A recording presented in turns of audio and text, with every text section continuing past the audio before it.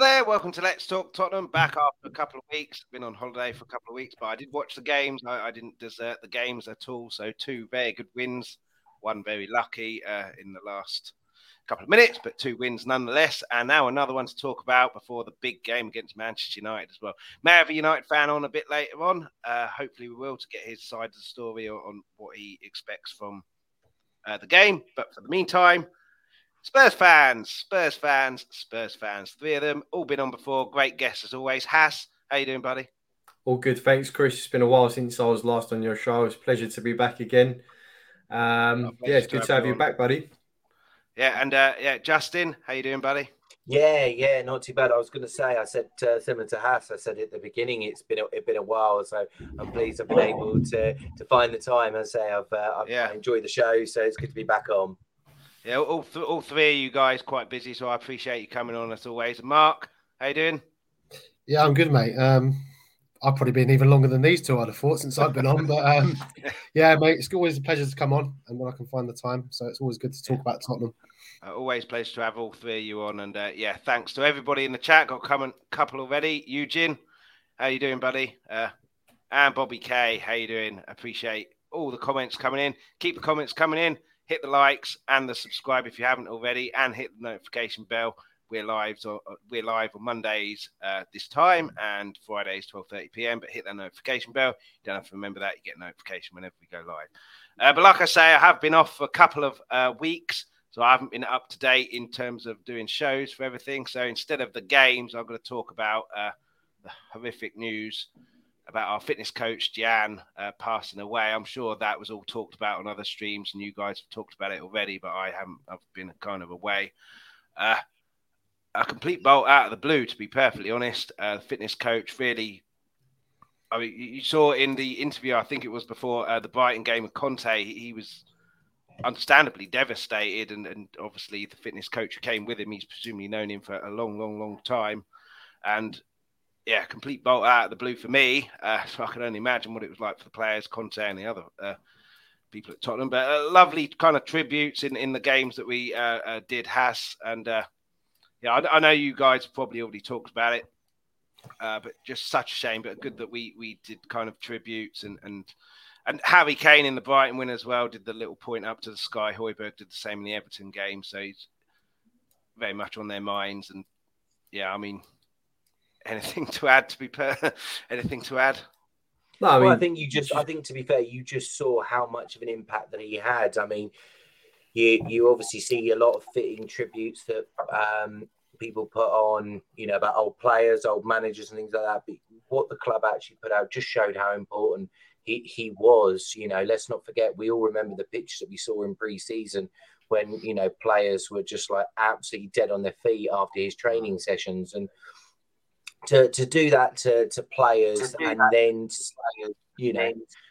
to have that sort of adulation, you just looked at it and you thought, wow, he's got to think that is so touching what they did. And then it was nice, obviously they planted the tree as well, in memory of him. So I think it is really good the way they've gone about it. And I think Conte was sort of quite taken aback by not just how the club acted, but how the fans reacted as well, because they could see how important he was to what Tottenham were trying to achieve and what Conte wanted to achieve with Spurs. Yeah, I just hope as well the fact that all the players are pointing up to the sky when they score a goal and the impact that he's had.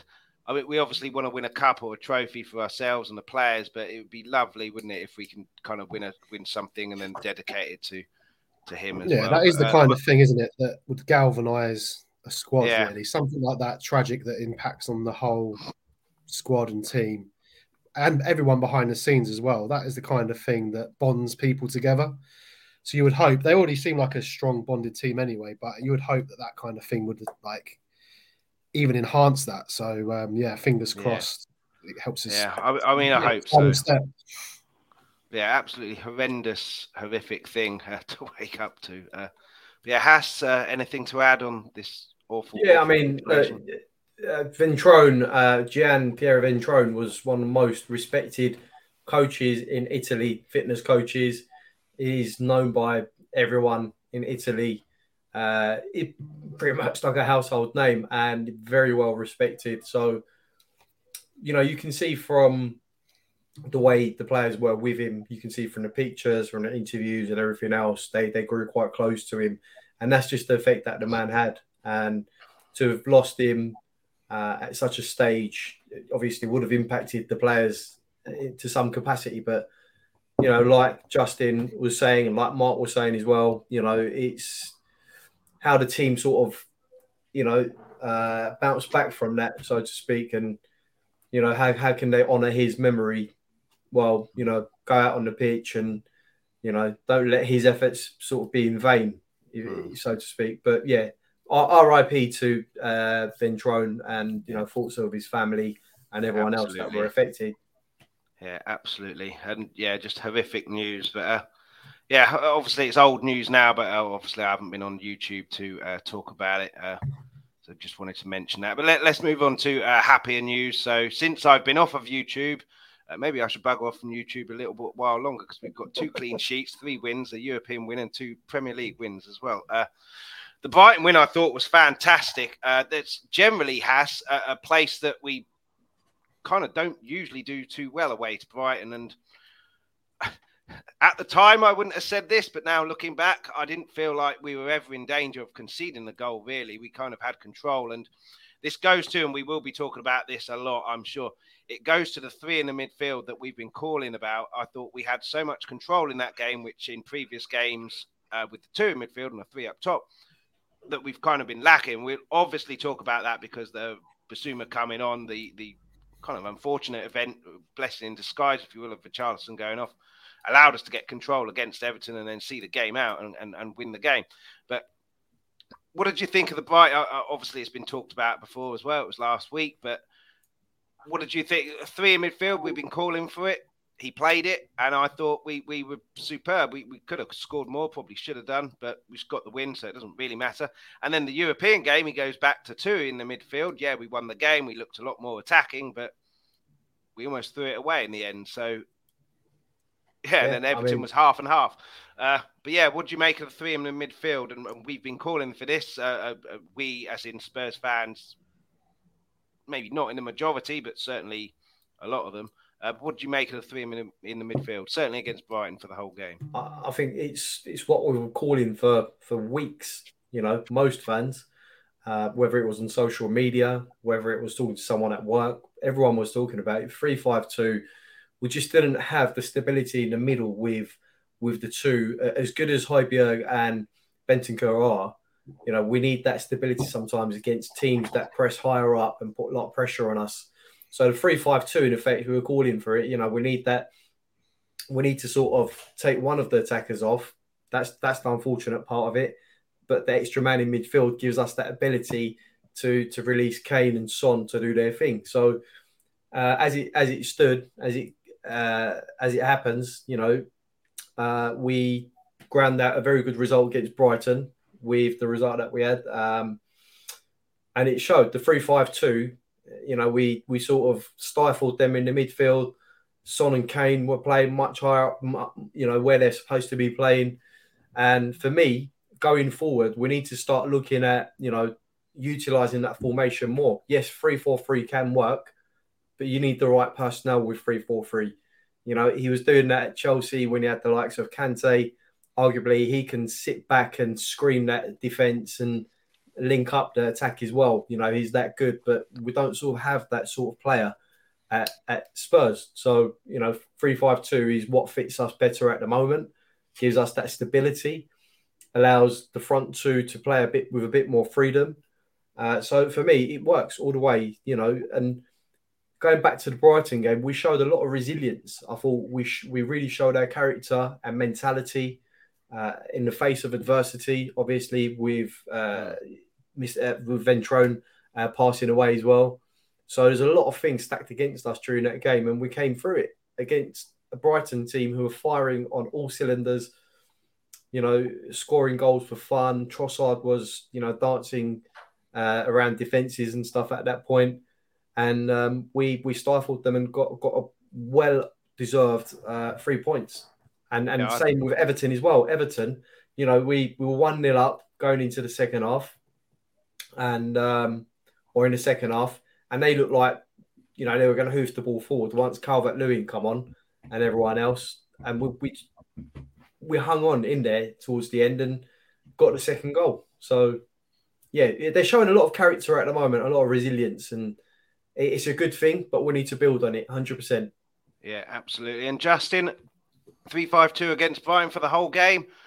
Did you think, okay, he's listened, that's what he's going to do now? Or did you think it was always just a 3-5-2 for the game that we were playing, and then it would go back to the three up top, four in midfield for the Frankfurt game? Do you know what? I'd love to work out why it is he is so... I'd love to understand why he is so obsessed with 3-4-3, because I can understand how he would like it if he's got the personnel to do it. You know, if he's got the wing backs that are able to be defensively minded, but also very good at going forward. And okay, if Doherty now fits into it and grows, and you could see that from the Everton game, how much Conte was pleased with him. But the worry always is will Emerson then come back in? Will he drop Emerson, will drop Doherty and bring Emerson in? You know, for his, it's really got to be down to him what he chooses to want to make work. Because if he ultimately wants 3-4-3 to work, then he has to have Doherty and either Perisic or Sessegnon. It's as simple as that. You know, Emerson isn't good enough for that. For me personally, I think Emerson would be more suited to potentially spending the money he has on being like a centre back. He was a right back. I think when he was at Betis and, you know, at Barcelona, I think he could do centre back. So maybe it would be worth doing that. I think he could potentially be a long-term replacement for Sanchez, maybe. But, you know, we've seen in the initial part with the Brighton game and when he changed, when Basuma came on in the Everton game, 3-5-2 suits a lot of players so much more. You need so much to make 3-4-3 work. Whereas, as we saw with 3-5-2, Højbjerg had more freedom. You know, we saw obviously the fact of other players being more relaxed. We saw Son and Kane working better.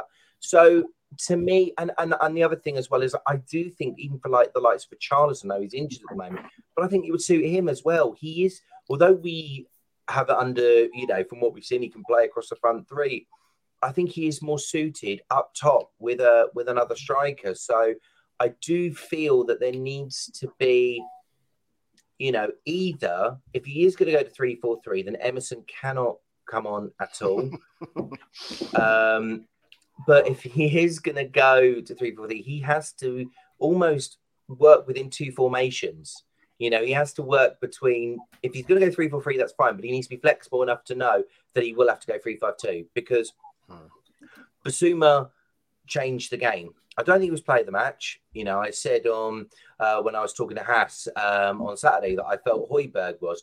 But what Basuma brought was, almost that sort of, I will sit deep and I will play the game I need to. And you can just see in the Brighton game, he wobbled a bit, but within the Everton game, he really came into his own with that. And I just feel that there are so many players that ultimately it suits better. And the thing I think that we have to look at is when the year Conte won the Premier League with Chelsea, he had a formation that he went, I think, to Arsenal and he got spanked 3-0. Yeah, completely changed the dynamic. Changed everything, and they went on a 15-game run. And there's that feeling to say, I mean, I don't know if it will. It would be lovely if it happened for us, but there's almost that feeling to say, is there not a feeling of deja vu here, Antonio? You know, you're trying something that isn't ultimately suited to the squad of players you've got. You know, when you were at Inter Milan, yes, it works. You've got Perisic, you've got Hakimi. You know, you had Lukaku there, you had Martinez there. You had the players who were set out to do that. The players that we've got here don't seem to be as comfortable with that. And you do just feel that if he can kind of either ultimately go all out 3-5-2 and that's what he sticks with, then that's fine.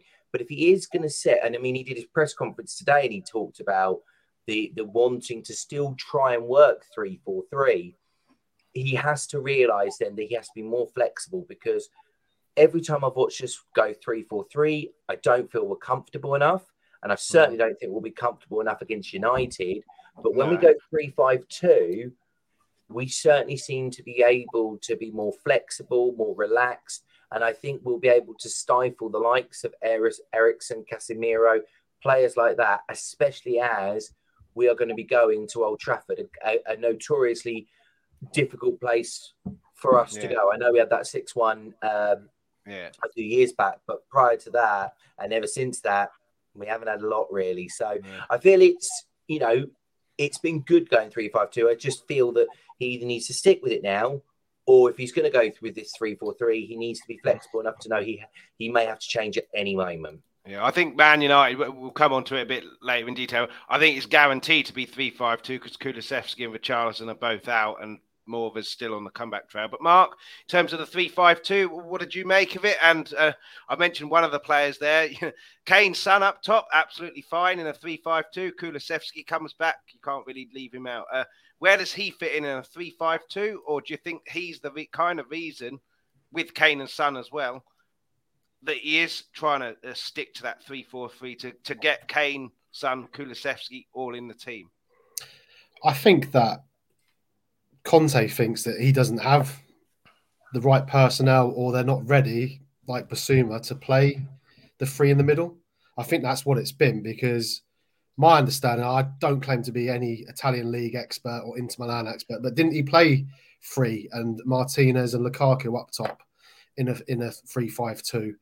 That was his preferred. He doesn't have like a Barella type player at Tottenham. I think he believes that he hasn't got the personnel to do it. I don't know. It looks better to us, you know, but when he's doing it, like, it definitely changed the game the other day against Everton for sure. But yeah, Kulusevski, I mean, hasn't he said that he thinks that his best position is a number 10? So I think he could play in a 3, personally. I think that he could play just, you know, at the front of the 2, a Højbjerg, Bentancur, or a Bissouma, whoever he went with a skip. We have very similar-ish type midfielders. We don't really have that creative spark, do we? Like at Chelsea, where they had Hazard or someone like that. We don't have that type of player. I mean, I'd love to have seen, well, I can't stand him, I still on the pod on Saturday, like a Maddison, you know, someone like that can just get it and he's going to make things happen. We don't have that. Kulusevski, I could see potentially doing that. Like you say, he won't be ready to come back in against Man United. No. But it if works. He could be on the bench, that would be nice, wouldn't it? I think he'll be on the bench and he'll get some minutes. Yeah. But as you say, I don't think he was talking today in the press conference about Lucas coming back. But I think he's doing that as a bit of a kidology to say to Man United, like, well, you know, we don't know what formation we're going to play because we might play with Lucas up top. But I think that he will go to 3-5-2. And I look forward to seeing it again, you know, because it has been we did it against Liverpool last season and we should have beaten Liverpool playing the 3-5. It gives us so much control. I thought Brighton had just come off the back of a 3-3 at Anfield, Trossard hat-trick, game of his life. Them going to, I know Liverpool aren't doing that great, but, you know, going to Anfield and getting a draw is no mean feat in this day and age. So you'd think they're on cloud 9 coming back, and I just didn't think they looked dangerous at all. And you can put that down to maybe the Lord Mayor's show after the Anfield 3-3. But I think our 3 in the middle, we controlled the game. I think Justin alluded to it earlier. Bissouma sits back, Højbjerg, Bentancur, you go and press. I mean, obviously the second goal against Everton was them getting forward, but I think with Bissouma back there, it gives them a bit more license to press the midfield and be a bit more proactive and aggressive in that manner, because they know they've got some backup behind them, whereas if they do that in a 2 and they get skinned, we're in a bit of trouble. But yeah, I'd like to see, I can't see anything other than 3-5-2 against Man United, just because of the fact that Richarlison is out, Kulusevski, he's either out or still on the comeback trail and he's not ready for a full 90 minutes. So I can't see anything other than 3-5-2. And to be perfectly honest, if we play 4 in the middle against Man United, regardless of how they're doing at the moment, we will get skinned, I think, in that midfield battle. But yeah, Haas, we'll come on to United, but now we'll come on to United now as we're kind of talking about it. Huge game. We're obviously 3rd in the league, Arsenal top. Man City have been kind of clawed back. We're level with them after their loss. Man United are a few points behind us. Huge game. But it's do not lose game. It's a do not lose game. If you can win, that's a bonus. But How big is the game for you? And in terms of the formation, has to be 3-5-2, doesn't it? We have to pack that midfield out and stop them playing. Eriksen, Fernandes, Casemiro in that middle, they have to be stopped. And 3-5-2, I would assume, is the way to do that. Yeah, it's a massive game on Wednesday. As you guys alluded to the fact earlier on, we don't tend to do too well at Old Trafford, let alone, Wednesday night under the lights, 8 p.m. evening kickoff, 8:15, whatever it is, in a packed out Old Trafford. It's going to be a great atmosphere, I'm sure. But 3-5-2 has to be the way forward. And at the moment, with obviously Kulusevski's injured, Richarlison's out. It's got to be the default formation going forward. And like you said, United have a lot of creativity in that midfield. Their recent performances, been a bit patchy in some games, but the attack, the threat sort of remains there. They've got the creativity in the midfield, and they've got the likes of Antony now, on the right, and Martial, and also Rashford. Rashford's also hit form as well. And don't forget Ronaldo; he always scores against us. He's still on their book. Sancho. These are all players that can hurt us. They're very pacey players, and then they've got the orchestrators in the middle with Fernandes, Eriksen, Casemiro.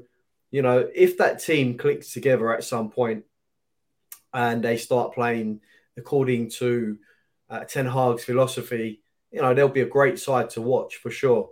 But we need to have our wits about us on Wednesday. We need to frustrate them. We need to frustrate the home crowd. We need to keep them quiet as well. And then we just need to go about our business and defend. Like, we know we can. We know we can defend. But it's just what I'm scared of, Chris, is we tend to make 2 to 3 sort of lapses. We seem to have 2 to 3 lapses in concentration every game. And most of the time this season, we've been lucky. But with the players that United have, if we make that sort of mistake again, the Dyer mistake and, a loose, sloppy pass here and there, because make no bones about it, they're going to press us. They're going to press us. And it's going to come down to 1 or 2 mistakes at the end of the day. And if it comes down to that, we will concede. But, with Harry and with Son up top, we're always going to be a threat. And I think 3-5-2 just gives us a bit more of an edge going forward, rather than a 3-4-3 where they'll just kill us with a 3-4-3. And it will just be, we can't soak the pressure against the type of players that they have at their disposal. We just can't. Antony's too quick on the right. Rashford is like a Scud missile on the left. He's just it's too much. So we need that sort of. We need another great performance from Bissouma. Sort of the cameo that he had against Everton. We need him to do that effectively, where he'll sit just in front of the defence and screen the back four. Just marshalling that back four and allowing the likes of Højbjerg and Bentancur to sort of get forward and interchange with each other. So I think 3-5-2, the way forward, it's a massive game, considering that lot down the road are absolutely on fire at the moment. I do apologise, my Amazon's going off on one, Alexa's going off on one. But yeah, especially since they've racked up win after win now, and we need to just try and stay on their coattails. City losing the other day, yes, it helps us, but they're going to be looking to go again, and we just need to, just keep on their coattails for as long as we can, and then see where we're at Christmas. Yeah. And like you said, Chris, don't lose the game. Yeah. Important thing, away from home, if you can draw your games away from home, and then, we've already created a fortress at home this season. Yeah. But if we can grab draws away from home and win our home games, who knows where we'll finish. Yeah, and Justin, in terms of the game, obviously, Haz has listed all of their attacking prowess, and our defence isn't as prowessful, if that's even a word. But they do have their issues at the back as well, with Kane and Son, like we've said. They'll always have problems. If Kulusevski is on the bench and the game's there in the last 30 minutes, bringing him on with tired players and people trying to go forward, leaving space. I think. How do you think the game? How do you think the game will go? And just very quickly, I think someone on this panel may have put something in the chat. View from the South Stand. Big up, Chris. What a handsome man to your. Big up, Marlon. Big up, Marlon. Yeah. I mean, in terms of anybody who's if Conte was watching anything, and this is why I think we have to go with a 3-5-2 because of how well it suits us. If you look at what Newcastle did on Sunday at Old Trafford, they were the better team. They played really well. They stifled their attacks, and they had three in the middle there: Sean Longstaff, Bruno Guimaraes, and Joe Linton. So 3 players just sat in there, who just bossed that midfield. And really, you just looked at it, and the likes of, Casemiro, Bruno Fernandes, Fred, who was the 3 that they went with sort of in that sort of middle area, really sort of struggled to open up the play. And if they are going to go with, which I think they will, because I believe Martial is still injured, it'll either be they'll go with Rashford or they'll go with Ronaldo. Now, Ronaldo is 37, but always scores against us. Okay, I think that's a given. He also what Ronaldo does is very similar to Kane. If Kane isn't playing for us, defenses must be thinking, "Oh, we've got a chance here." If Kane's playing against us, we've got to be careful here in defence. I think it's also even at 37, I think I always worry when Ronaldo plays. Even if he was 62, I'd worry.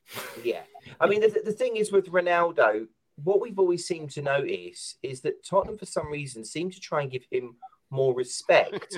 He is an older player now. He's not, the player that he was. He still has the good qualities, and rightly he is getting into the team as he deserves to do so. But the fact is that if we are serious about keeping.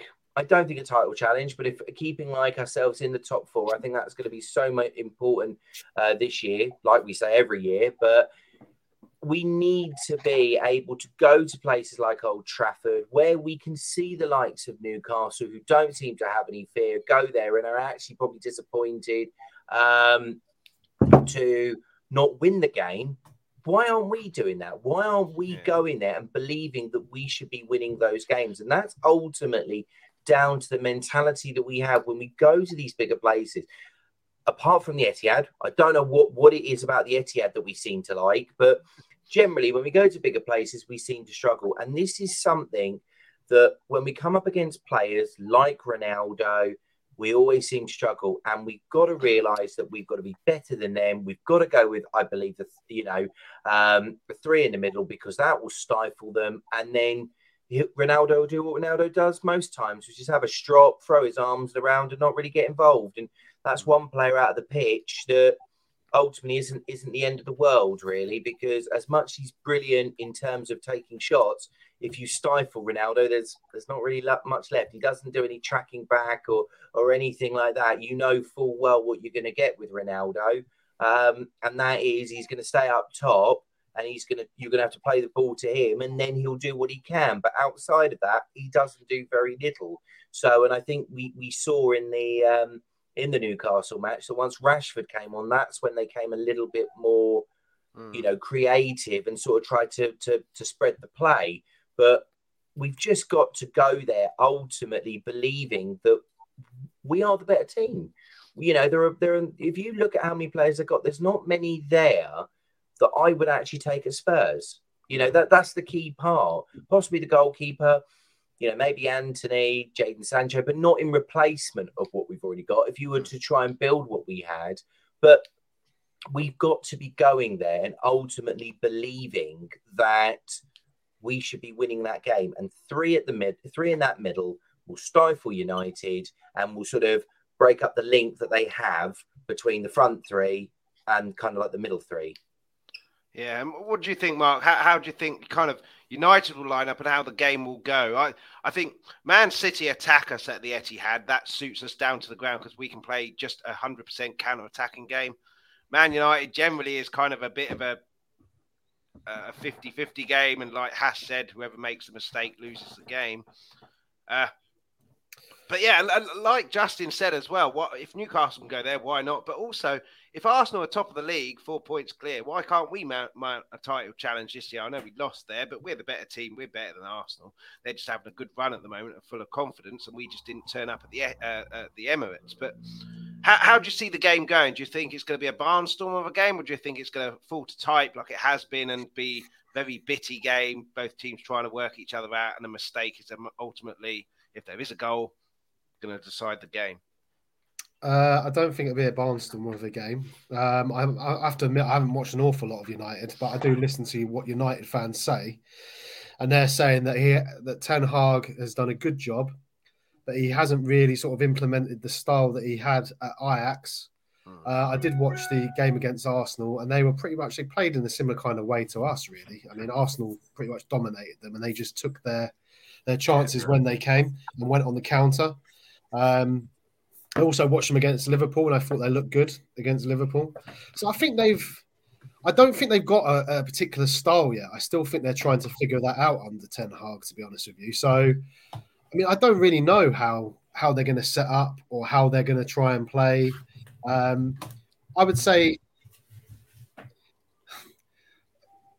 Everton were the first real team, I think, that gave us the ball. Every team that we've had, we're quite willing to give up the ball, aren't we? And we all know that. We're quite willing to sit back, give up the ball, let them come at us. We all know what positions we need to be in.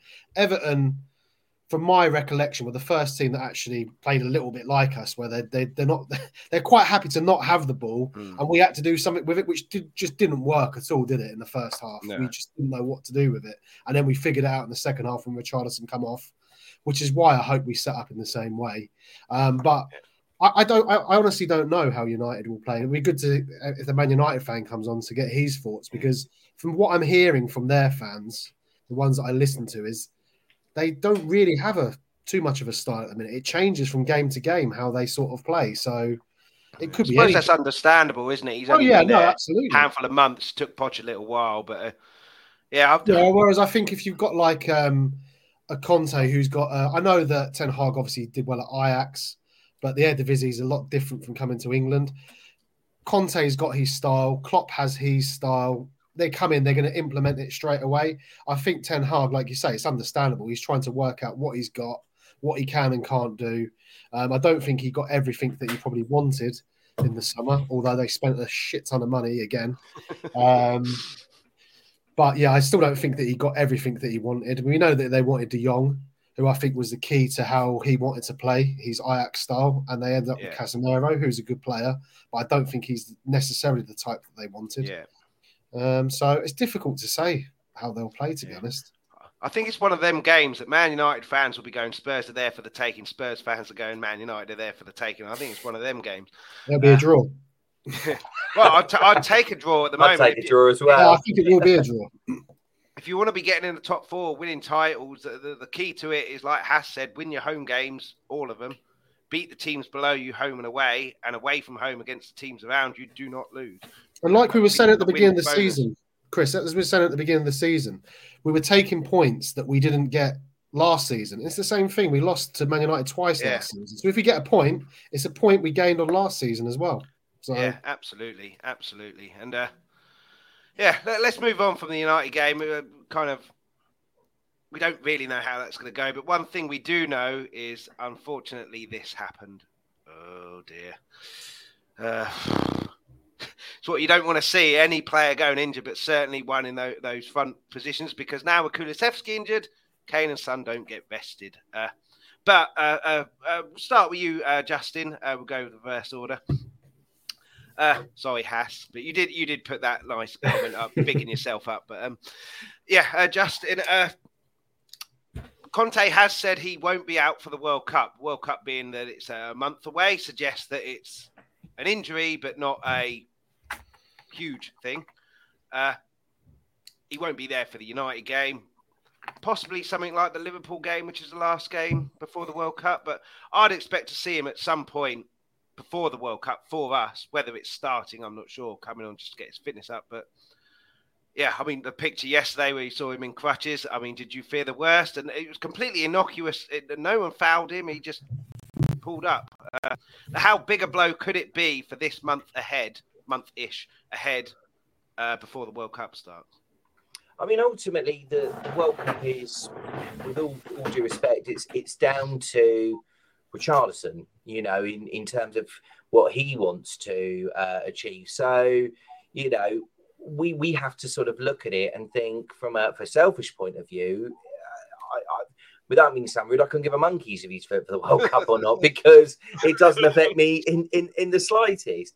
You know, with that sort of being said, I know that's probably quite harsh, but I think what we've got to look at here is the fact of that, you know, in terms of what we need, you know, ultimately, in a weird way, what I've sort of noticed with Richarlison is how, again, I think he defines how much 3-4-3 doesn't suit us, because, and the 3-5-2 does, because I think in a really weird way, it would make more sense to have him up top with Kane, and then almost like Son and Kulusevski is almost like inverted wingers, you know, or can play out, and depending on what they do, obviously we've seen that Kulusevski can play as a number 10.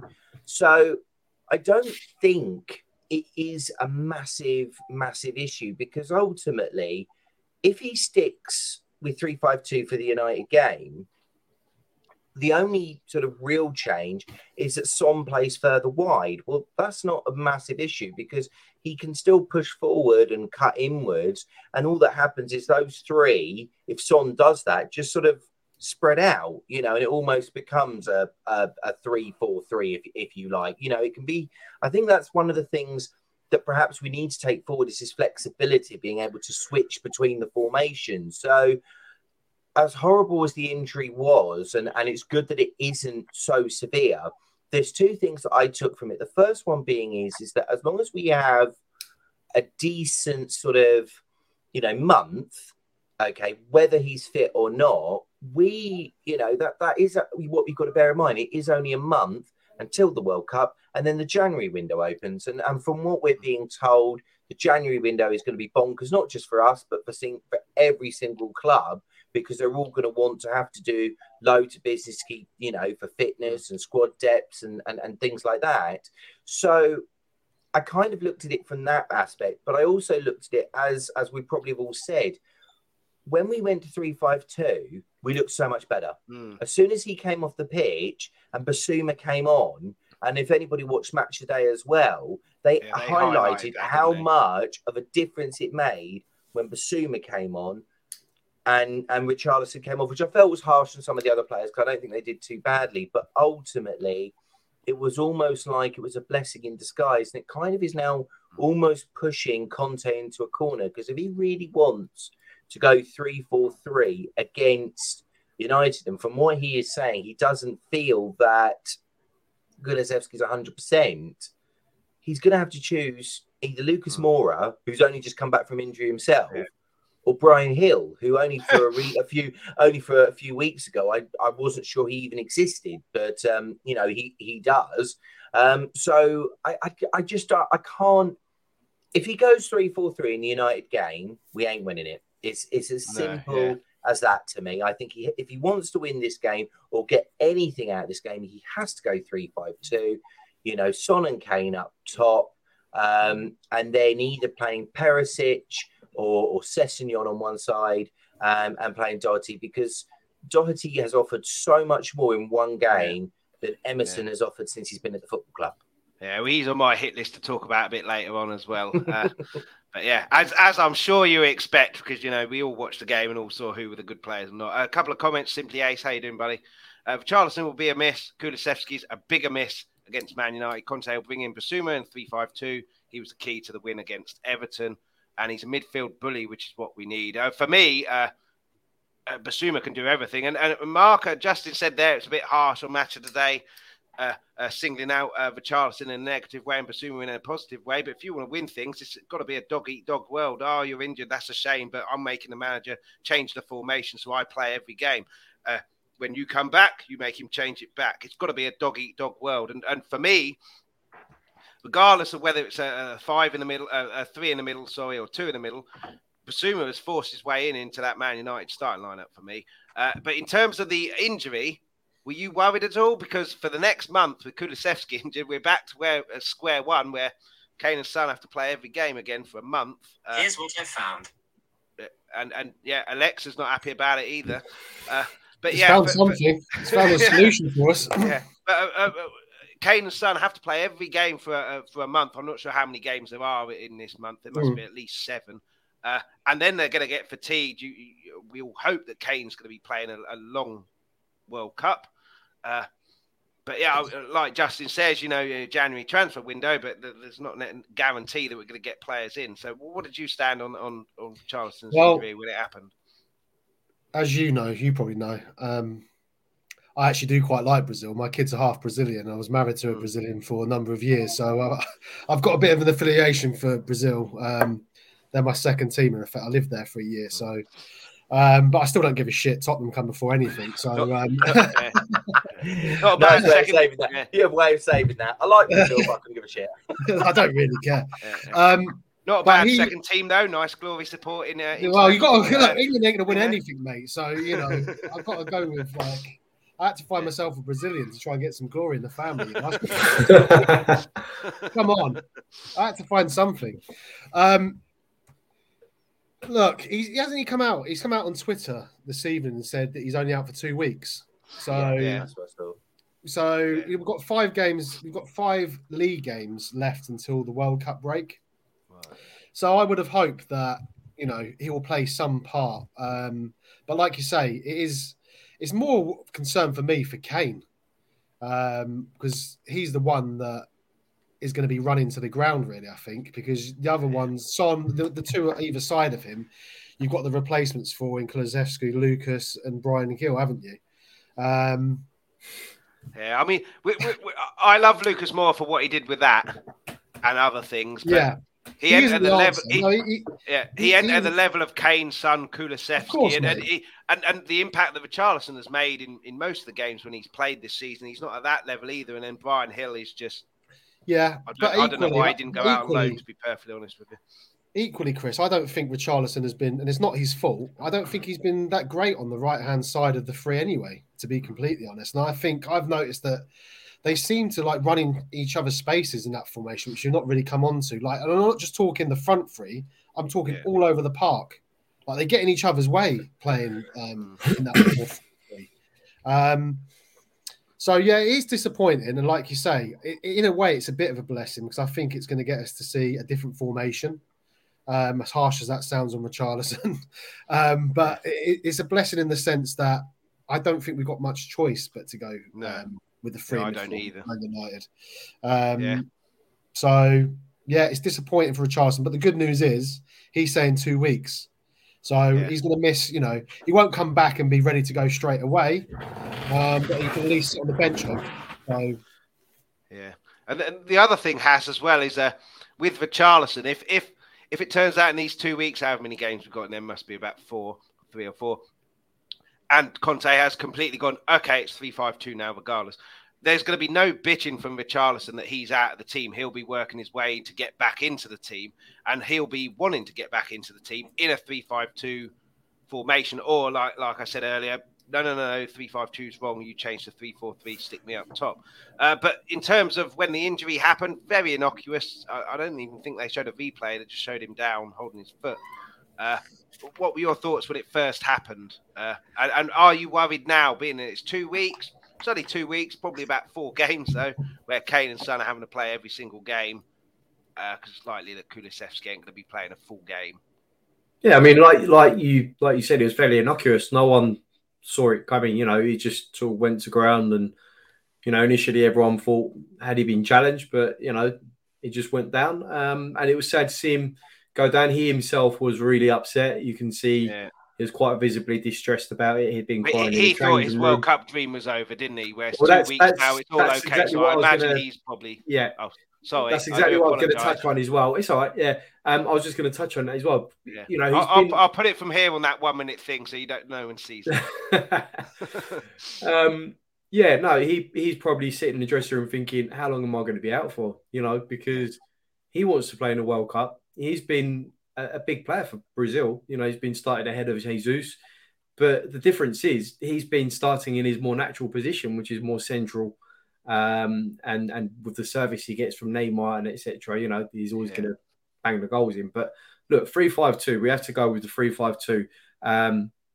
We can't bang on about it enough, to be honest. He himself, when he joined the club, he himself said, I want to be able to dislodge either Son or Kane and be the main guy up top.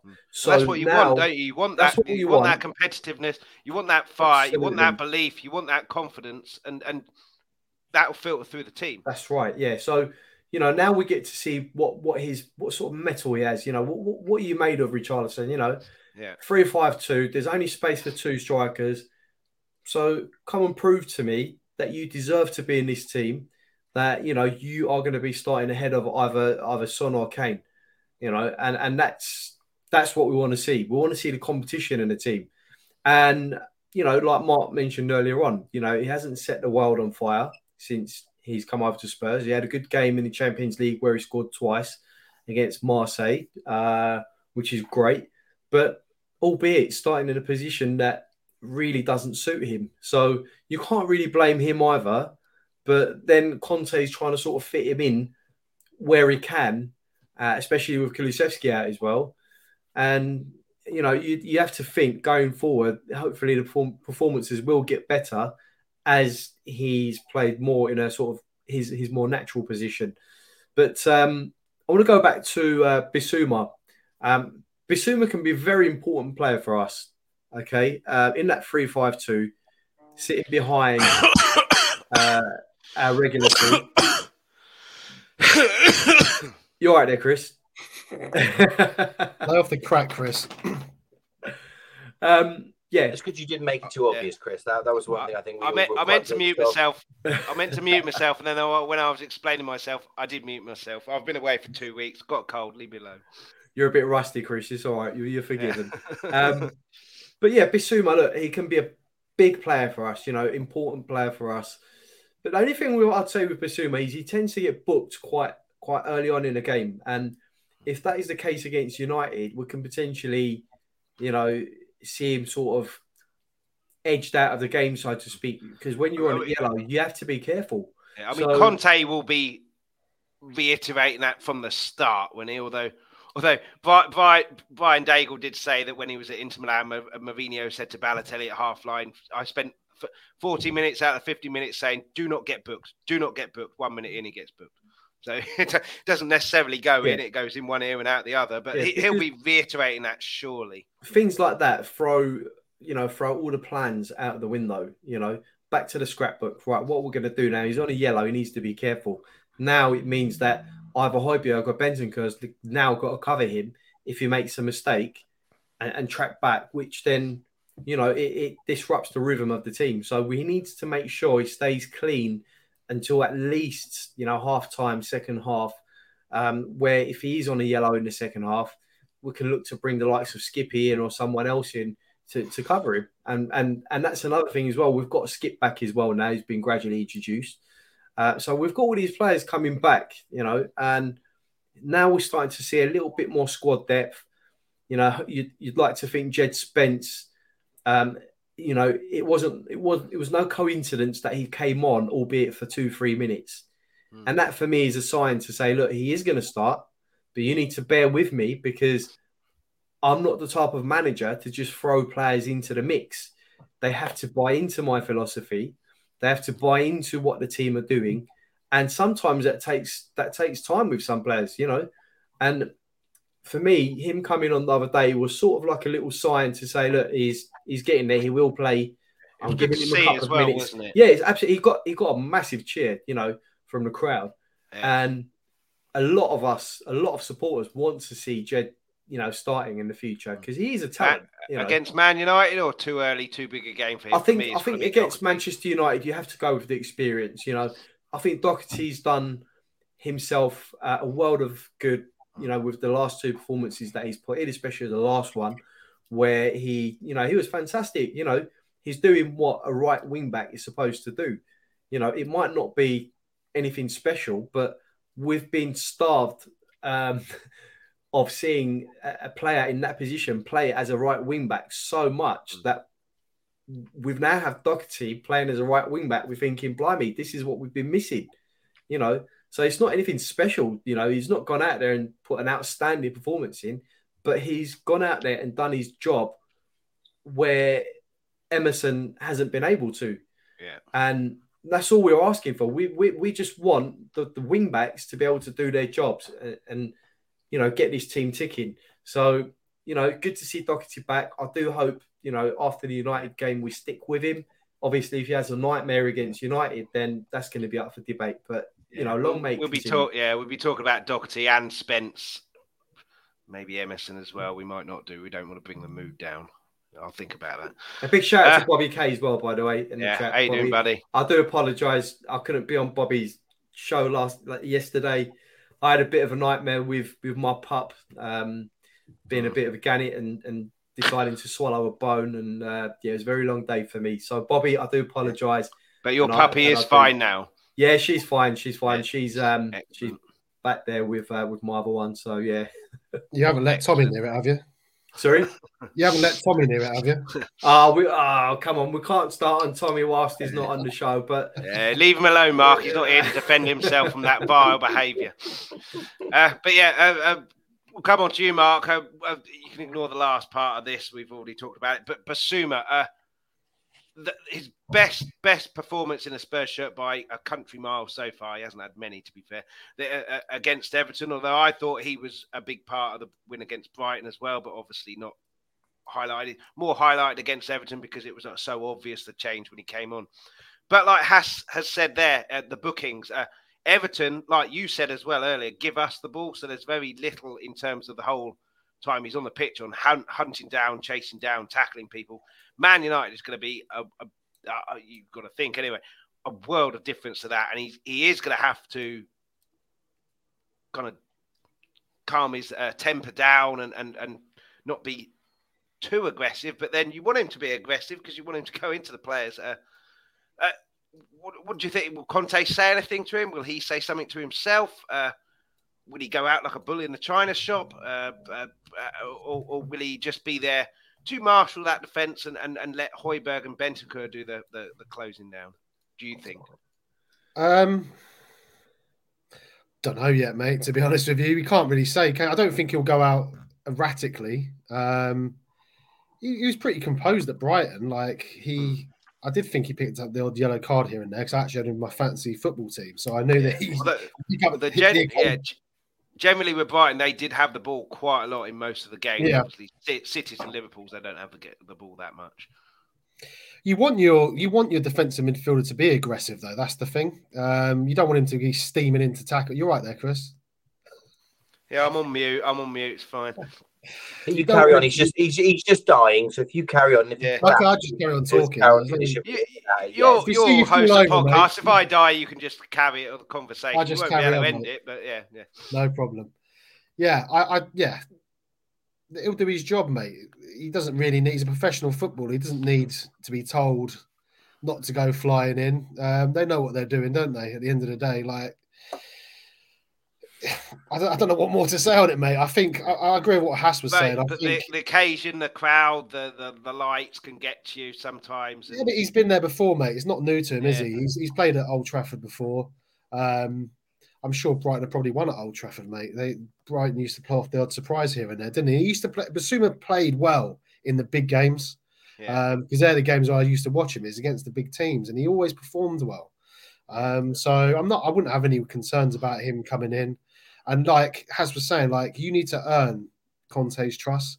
It was the same with Eriksen when he went to Inter. I think it's the same with Spence. It's the same with Bissouma. He needs to earn their trust. So if he believes he's ready, then that's good enough for me. So, Yeah. I mean, Justin, do you think this is going to be the kickstart of his Spurs career and he's going to go, the afterburners are off now and boom, where he gets taken? Because for me, I was delighted when we signed him, and ignore the price tag, which was obviously a very, very cheap for a player of that quality. But for me, I think he can do everything in midfield. He can do that holding, marshalling the defence. He can do the closing down. I think he's got a bit of a pass in him. Not an Eriksen level kind of orchestrating a game together, but he can certainly spot a pass. And he can do the Yaya Toure driving forward and the Lampard box-to-box midfielder. I think he's a superb player. He obviously, Conte has said earlier on, he didn't know the system. How do you learn the system? You play in the bloody system. But that Everton game will do him no harm at all. And Richarlison and Kulusevski out, I think he picks himself. Where do you see him going from here in a Spurs shirt? Yeah, I'm going to have to make this my final point before I shoot off. But in terms of with Bissouma, I think what we saw is how much he highlights how he can make a 3-5-2 go really well. I mean, we saw it at Everton. We've been crying out for it. I think obviously what was always the issue was, and I think where's been part of the problem is Conte's trying to fit him in with the 3-4-3.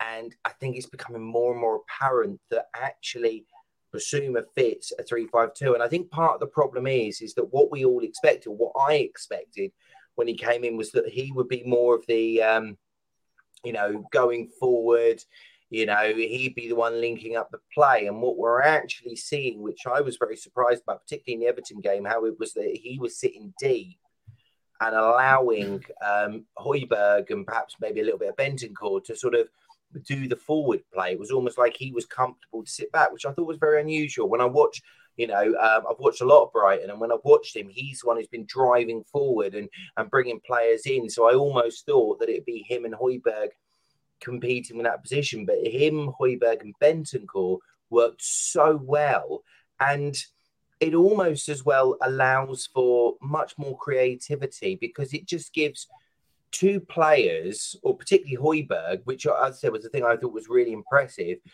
to go forward and join. If you do go 3-5-2, he can push forward and become like the number 10. So you then almost are allowing, you can't sit there. And that's the one thing we've seen with Højbjerg. I know we're talking about Bissouma, with Højbjerg, he's scoring more goals. So it's allowing him to do that. He's got trust in the fact that he's got Bissouma, who did, as I said, a fantastic job in Everton, mopping up, breaking down play, passing the ball forward, and just allowing for others to do their job. So to me, I think he, as much as Conte probably doesn't want to hear it, I think Bissouma will become a better player for us once Conte settles with 3-5-2, because he defines a player who you give that to, and he really has bought into it. And it works so much better. As I say, we can all sit there and we can talk about 3-4-3 and 3-5-2 to the cows come home, but it was clear as day when that substitution was made and Richarlison came off and Bissouma came off the bench to come on. There was such a difference. And it really did. And I think you could clearly see that Everton didn't have an answer, because they had somebody there who they knew full well was just going to continuously break up that play and make things difficult. And that's the thing that I think I was surprised about, because I always sat there and felt that Højbjerg and Bissouma were going to be vying for one position. But we're starting to see actually that they can work in the same team. And with Bentancur as well, who I think has been a bit of an unsung hero, those three, I think, are going to be vitally important. So, I know you've mentioned Bissouma, but, in specifics, but he works because 3-5-2 works. But I'm going to have to shoot off. So thank you so much for sort of having me on. Always a pleasure having you on. Cheers, Justin. Yeah, as said, good to see you all. Please don't die. I'm obviously popping off now, so I just don't want to hear it. People saying that you've gone. What I would like to say is what I love most about this community, brilliant Spurs community, is the sympathy you get. Bobby K says, if you die live on stream, your viewers will skyrocket. I love the sympathy that you get. Absolutely superb community. I mean, to be fair, dying on a live stream, I mean, are you putting, we were talking about Conte not putting the form, putting his own. Some say, Justin, that's a bit extreme, isn't it? Well, to be fair, if he loves his pod, if he loves this show, maybe he needs to think about it. Cheers, Dustin. Just before you go as well, All Things Tottenham podcast, that's your podcast. Yeah, it's in the description as well. The link is in the description. And that's just, we've just dropped that onto YouTube and other major platforms. So give that a listen. And again, thank you so much for having me on. Cheers, guys. No problem. It's a pleasure having you on. Cheers, Justin. Before after you've finished watching this, go over to All Things Tottenham and the other channels as well. But All Things Tottenham. And check that out. The other two channels, Mark's and Hass's, they'll let you know where you can find them at the end of the stream. They are in the description as well. Mark, I want to talk about the guy on the right in this photo as well. I wouldn't say he's back to his best, but he's certainly back to a lot better than he was earlier in the season. I thought the Leicester game would be, right, okay, Sonny's back. Here we go. He had a couple of performances. The Frankfurt game, very good. He didn't score Saturday, but I thought he looked dangerous again, was looking to get the ball, was looking to shoot, was making the runs that he normally makes. And in the Frankfurt game as well, you can ignore the space, but the technique for that volley, that's not technique of someone who's struggling with confidence. And the goal he scored is what you expect Son to do, isn't it? 1-on-1, just might as well pick the ball up, stick it on the halfway line. But is he back to his best again, do you think? Or is there more to come? Obviously, in terms of goals, there is. But in terms of his play, do you think he's back to his best and looking confident again? No, I don't think he's back to his best yet. I still think he's got another level to go to be honest. I don't know whether it was the South Korean media or the fans are talking about him and Perisic playing together. And it was going back to what I said before, players getting in each other's way. I think the South Korean media have been saying that he doesn't play well with Perisic. It's something that's going to come in it. They're getting used to each other. And this is what I've said about, I've been saying it for weeks now. I think it's a matter of time before this team clicks. Because to be honest, I don't really care as long as we're winning games, but it hasn't been great. You've got to be honest and say it's not been great to watch at times. But I go back to the end of last season where I thought we were playing fantastic football, scoring goals, and we were solid. And I think we're just getting used to each other at the minute. So I don't think Son is on his top form at the minute, but I know it's only a matter of time, and he'll get back to where he was last season. Players go through these patches, and Son always goes through these dry spells. He always has done. But every confidence, mate. That hat-trick, as you said, against Leicester, the goals the other night in the Champions League, he's almost there, and it's going to come back. So let's hope it's on Wednesday. I mean, I can see it, like, perfect occasion for him to step up. He always steps up in the big games as well. So yeah. What have you made of him, Hass, particularly in the last couple of games? You had that Leicester game, like I say. Okay, Son's back. He's going to go on fire now, and then kind of went off again. Frankfurt was him back. And then I thought he was really good yesterday. He obviously wasn't man of the match or anything like that, but I thought he's making the runs. He's looking to get the ball, and he's looking to shoot, which earlier in the season, I thought he's not making those runs, and he's looking to pass the ball rather than shoot and curl it in, which is what you expect from him. What have you made from him? And I mean, it's only a matter of time. It's like Mo Salah. You know, Mo Salah wasn't going to end the season with like 5 goals or whatever. Too good of players in too good of teams to go on that bad run. But yeah, do you think this will be a kind of fire for him now as well? And do you think the 3-5-2 helps him as well? Do you reckon part of it could be the 3 up there hasn't played kind of in that, so it could be I'm learning this new system. 3-5-2 suits me. This is Son's formation. Yeah, I mean, for me, his enthusiasm is certainly back. You know, he's showing much more enthusiasm during the games. He's pressing a lot more. He wants the ball a lot more. Whereas beginning of the season, he just looks really, you know, like there was nothing left in the tank, so to speak. It looked like he just, you know, came off the back of, you know, a full season only 2 weeks ago. Whereas now he just looks rejuvenated. He looks like, you know, he's got that enthusiasm back, like I said. but he's nowhere near his best at the moment. Let's, make no bones about that. Yeah. I agree with what Mark was saying. There are, another couple of gears that he can go up.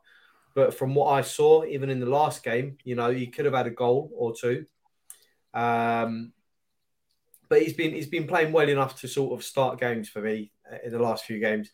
And I think the 3-5-2 definitely suits him because it's back to him and Kane again. It's back to him having that sort of connection, knowing where each other is going to be on the pitch. Whereas, when we had Richarlison on the pitch, he's got a sort of second guess. Where is he going to be? Where's the ball going to end up? Where's Kane going to be?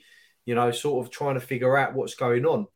But it seems like to me, when it's just Kane and Son sort of interlinking up top, they're so used to it. They're so, fine-tuned with each other that, it just suits them better playing in that two with the three in the midfield. So for me, they rely on that telepathy with each other quite a lot. And I can't see it being a problem with Richarlison being out for a couple of weeks.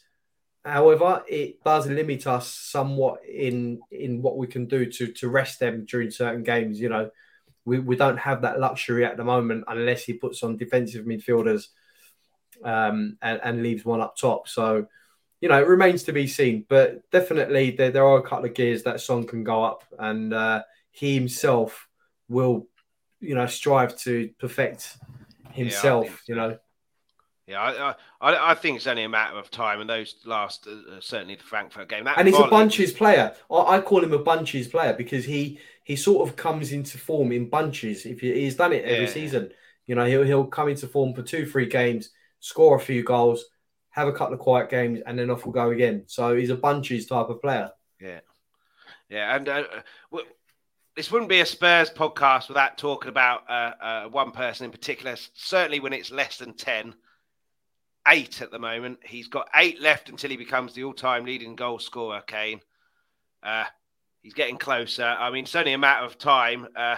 And Mark, if it weren't for Haaland in the league, then everyone will be talking about how Harry Kane is absolutely bang on form and everything like that. And all these people saying Haaland's better than Kane because of what he's doing at City. If Kane was at City, like Shearer said, he'd be getting all these headlines and being, my God, he's an animal. But it's only a matter of time. I just hope it's a home game that he gets the actual goal that takes him clear. Not the one that levels it, the one that takes him clear. Although it would be nice if he got level and clear in the same game. But if it could be a home game so he gets the adulation of 60,000 people as well. But yeah, compared to where we were this time, I think last season, and Bobby K's not impressed. He's okay, I suppose. Well, it'll do for me, Bobby. It'll do for me. Compared to where we were last season, where, he wanted to leave, wanted to go to City, was upset, wasn't playing very well. It's a complete turnaround. And I think he's got 9 goals this season, which for him is pretty high at this stage of the season. And like you said earlier, he's if he gets injured, we're in banging trouble. But he's just complete player at the moment, isn't he? He's not a number 9 anymore. He's not a number 10. He's a 9.5. Yeah, if you would have scored if you'd have scored that pen against Nottingham Forest, mate, it'd be 10 in 10. You can't get much better than that unless you're Haaland, really. What can you say about the guy, man? Like he did piss me off last season, not because he wanted to leave Tottenham. The way he went about it, wasn't it? The way he went about it. I had no grudges with him leaving Tottenham. I thought it was a correct decision. Look, if we weren't fans, we would want to leave as well, like getting Nuno in and all that shit. Like, it made me give up my membership and all that, So I don't want to go down that road. But what can you say? On the pitch, mate, he's unbelievable. Like, he's the best striker I've seen down there. I still think he's the best striker in the world. I know Haaland is doing what he's doing, although Haaland can't do everything that Kane can do. That's the thing. There's an argument what I've said is actually wrong because Kane isn't a striker, whereas Haaland is a pure striker. But Haaland's top quality. Like, he'll probably win a Ballon d'Or at some point. He's unbelievable, but he can't do what Kane does, which is dropping in, linking up the play. Maybe he can. Maybe he can develop his game and do it. He's got different attributes as well. But yeah, we're so lucky to see him. We're so lucky to see him. Like, I never saw Greaves, but I bet the people that did thought that record would never ever be broken. Yeah. It was one of them you looked at and thought, well, that's never going to happen. Like, we're never going to see that. So to get even close to it, let alone break it, it really is unbelievable. And of all the fucking idiots, right, who go around telling you that he's a penalty merchant, he scored 9 goals, right? Only 2 of them have been penalties in the Premier League. So, you know. Yeah. I mean, yes, Saturday's one is a perfect advert for why Jordan Pickford, for me, and England's number 1. It was absolute catastrophe there. But he's in the box, isn't he? Strikers, why do they always get the ball? Why do they always get it? They're always in the right place at the right time. It's not. It's anticipation. It's anticipation. That's the sign of a good striker. Wouldn't it be fantastic if Kane got the record against Arsenal, which is a possibility, you know, because we play them in January. Yeah, that'd be brilliant. I mean, as long as it's at home, as long as it's at home. If it's away, I'm furious. The thing is, Mark, you might not start in January if he's depending on how far England get in the World Cup. Yeah. Also, he'll play against Arsenal if he's fit. There's no way he's missing that game if he's fit. But it's just going to be such a shame, isn't it, Haas, that Jimmy Greaves, the great Jimmy Greaves, isn't here to kind of pass the torch, as it were, like Bobby Charlton was able to do with Rooney at England and Man United. Obviously, Rooney's going to be able to pass the torch to Kane for England because he'll eventually get that. But it would have been so fitting, wouldn't it? Despite what Kane did last season, he is a Spurs legend. He will be even if he, leaves tomorrow and only is 8 down, he's still a Spurs legend. But it would have been so fitting, one legend of one era handing the torch over to another one. But so it's such a shame. But what a player! I say this every time I talk about him on these things. What more can you say about him that hasn't already been said? Look, Kane, for me, when he breaks the record, and he will break the record this season, he's got to. I mean, he'll probably create the all-time record in the Premier League as well, hopefully. But he's got to go down as the greatest player at Tottenham ever. Simply through. I know some will say, we've had the likes of obviously Jimmy Greaves, etc., who've actually won things and stuff like that. But in terms of individual accolades and what he's done for this club and how he's carried us forward into a new sort of era for us, what he's done is unbelievable and it has to be recognised, And for me, I'm to be honest, I'm fed up seeing every day, reading every day social media, they're just butchering Kane. He's a cheat, he's this, he's that. It's usually from Liverpool fans, which is laughable. Look, the guy just recently done bedtime stories for BBC. Oh, fantastic! Oh, did he? Fantastic. What a thing to do. He's I believe he's opened up his own mental health awareness charity. He got pelters for that as well, didn't he? And then he got pelters for that as well. What an absolute bastard he is trying to help people with mental health issues in a world where it's still taboo. Sponsors Leighton Orient. Yeah, what a prick. What a prick. It's just the things that this guy is doing on and off the pitch, it just typifies him as a human being, forget him as a player, forget about him as a player, as a human being, what he's doing is phenomenal. And I'd say this about anyone from any club, including Arsenal. I could, at the moment, I love Ian Wright. When I watch Ian Wright, I think he's brilliant. He's one of the few that I actually respect and stuff. But to come out and say, things like, I can't make out what he's saying. He's dribbling this, that, and the other. It's just not right. Call it for what it is. If he's done something good, then say he's done something good. But don't knock him. That could easily be my son or my daughter, who has a speech impediment, but has gone on BBC to actually do something good or do something good for someone, and same could be said of that person who's, making all these remarks and stuff. How would you feel, if that was your daughter or your son? It's just jealousy, isn't it, that he's not playing for their team? That's why they do it. I just think he's a remarkable human being. I don't want to go too much more about it, but he's a remarkable human being, and he's done a lot for Tottenham. And when he breaks the record, he has to be regarded as if not the greatest, then one of the greats. He already is, but he's just phenomenal. Well, it have to be Has. It's like Shearer. You don't hear like people saying that Shearer's not a legend. He won nothing at Newcastle. Didn't win anything. No. He won with Blackburn the league, but he won nothing else. No. So, no one disputes whether he's like a fantastic striker because he was, he was unbelievable. If he stays fit, he'll break that as well. If he stays fit, he's not only 60 odd off it, I think. Whether Haaland will break it before Kane does is another thing. He might break it this season, mate.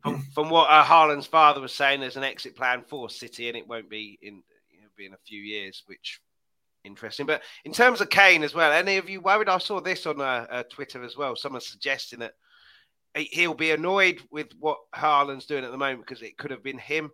So he'll see his contract out and then leave for free. To go where?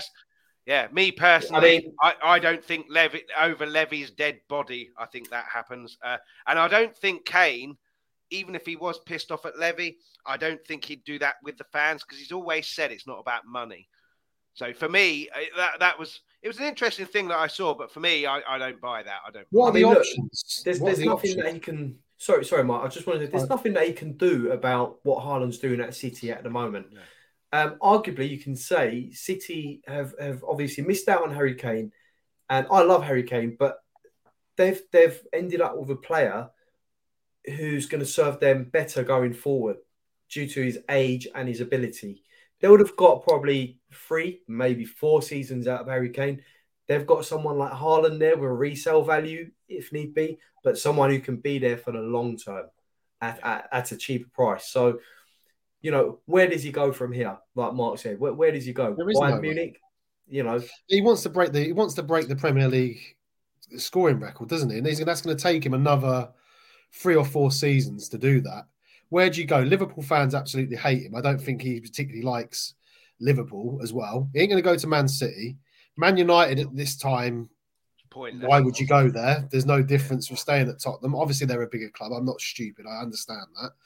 He isn't going to go to Arsenal, and I can't see him going to Chelsea either. So where can he go? There is no. Absolutely. Yeah. It was just something I saw on Twitter that I found interesting, but I don't see it happening. But I mean, even though we haven't won any silverware as a club, the individual accolades that he has compiled during his time at Tottenham it probably will be unrivaled for a very long time to come. It outweighs anything. If you stay at Tottenham, if you do win something, he can have like a stand named after him, a statue inside the stadium because we're not going to build him outside apparently. If he stays, that tops anything. Like when you say, "Oh, you go to your grandchildren and pull out your medals," you don't need to, mate. Go see my stand at Tottenham. That beats a medal. Like you stay and you become a legend. That beats anything. Let's hope we do win some trophies with him because it's a travesty if we don't. But if we win trophies with him, he's staying here for the end of his career. He ain't going anywhere. Bobby K says Bayern, but he wants that Shearer's record, I think. So he wants to stay in the Premier League. But like Mark says, where? But Bobby K is on form today. Haaland didn't score yesterday. He's so shit. But I wanted to talk about this guy as well, Højbjerg. The Viking. A word for Pierre. I mean, I get why some people not have a go at him, but don't put him in the same light as Kane because technically he isn't the best player in our team. But I think he's been brilliant the last few games. I thought against Brighton he was superb. Frankfurt I thought he was pretty good. I thought he was superb against Everton as well. And a large part of that, certainly that second half, is because the veins were kind of off because Basuma offered that security staying back. I think he must have worked on his finishing because I know it took a deflection, but he side-footed that in. You still have to be in the right place, Chris. And tuck it, yeah. And for me, he's one of the first on the team sheet for me. I keep saying he needs a vest. and then I'm coming on here going, he's brilliant, Pierre.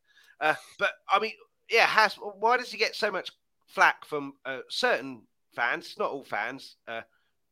Why does he get so much flack from some fans? And I mean, how good is he? For me, he's a leader. He's a battler. He's getting goals. 3 goals this season in the league. There's a reason why Real Madrid were looking at him during the transfer season. during the transfer window.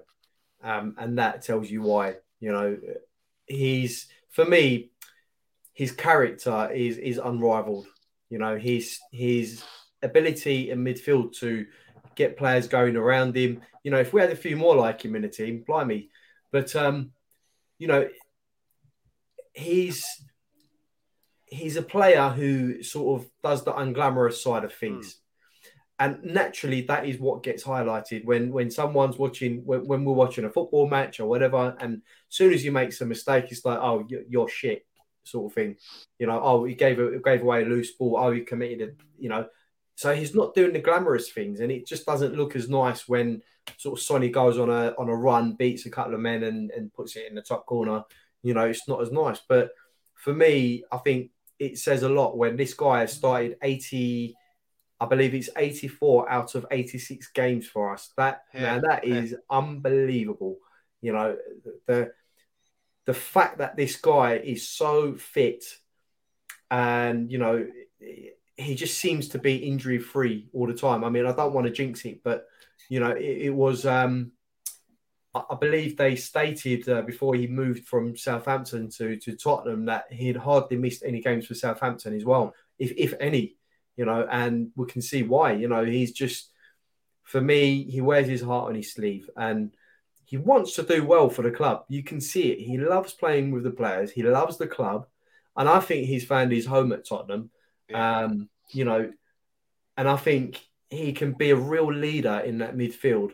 Once Lloris sort of hangs his gloves and that captaincy becomes available, I wouldn't hesitate to put Højbjerg as captain in that midfield because he'll obviously go to Harry, but yeah, I think Højbjerg is definitely captain material.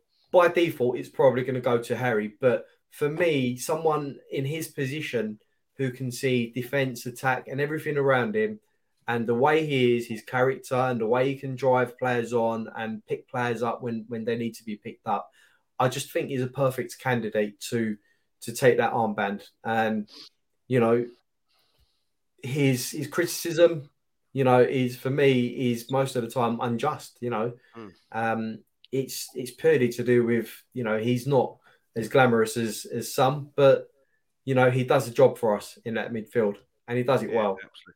Yeah, Bobby K here said he should be comparable to the likes of Keane with his work rate and value to our midfield. Him and Bentancur have been doing the work of three men. I mean, Mark, I've said on numerous streams, this one included, I've said on numerous streams, Mark, on this one, he deserves a huge amount of credit for Bentancur because I think he helped Bentancur settle in. Certainly after interestingly and conveniently, the Man United game away from home last season where Bentancur looked really out of it, I think Højbjerg really helped him out, and that no shock that he's found a partnership there. But why do you think he kind of gets the criticism, and what do you think his value to the team is? The criticism that one of Everton's chances in the first half came from him and Romero dillying on the ball, but it will always be Pierre who gets the criticism and not Romero. I'm not saying leave Pierre alone and have a go at Romero, but it's exactly the same as the Fulham goal that Mitrovic scored. Romero dangled his foot, let him turn. Dyer stands there to say, all right, go score from there. Dyer gets criticism, Romero gets off scot-free. I'm not saying have a go at Romero, leave Dyer alone. I'm just saying some players get the criticism, other players don't. Why do you think Pierre is gets the criticism, and what do you think his value to the team is? Because Haz has already said it, he's not a glamorous type player. Yeah. So whereas Romero is blood and action, isn't he? He's the centre-back, the hard man, the Argentinian. Yeah. Everyone loves him.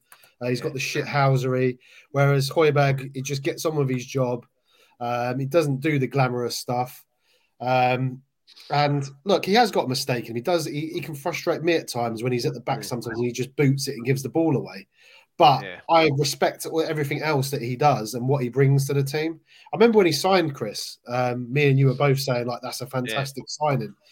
We were delighted with it at the time because he's the type of player that we needed. He's a leader. He plays every game, gives everything. Like, I don't really get why people criticize him. Unfortunately, mate, you know, with this fan base, like, we always have to have a scapegoat. And do you think as well, Bobby K's question here, sorry to cut you off. I do this a lot. Do you think he'd get more respected if he was playing for Madrid, Juve, or a so-called bigger club? Absolutely. Yeah. Absolutely. Yeah. And as we said like the bigger clubs have looked at him, and I'm not surprised at all. Mourinho wanted him at Roma, didn't he? I think he does the job, I mate. think has to mention that.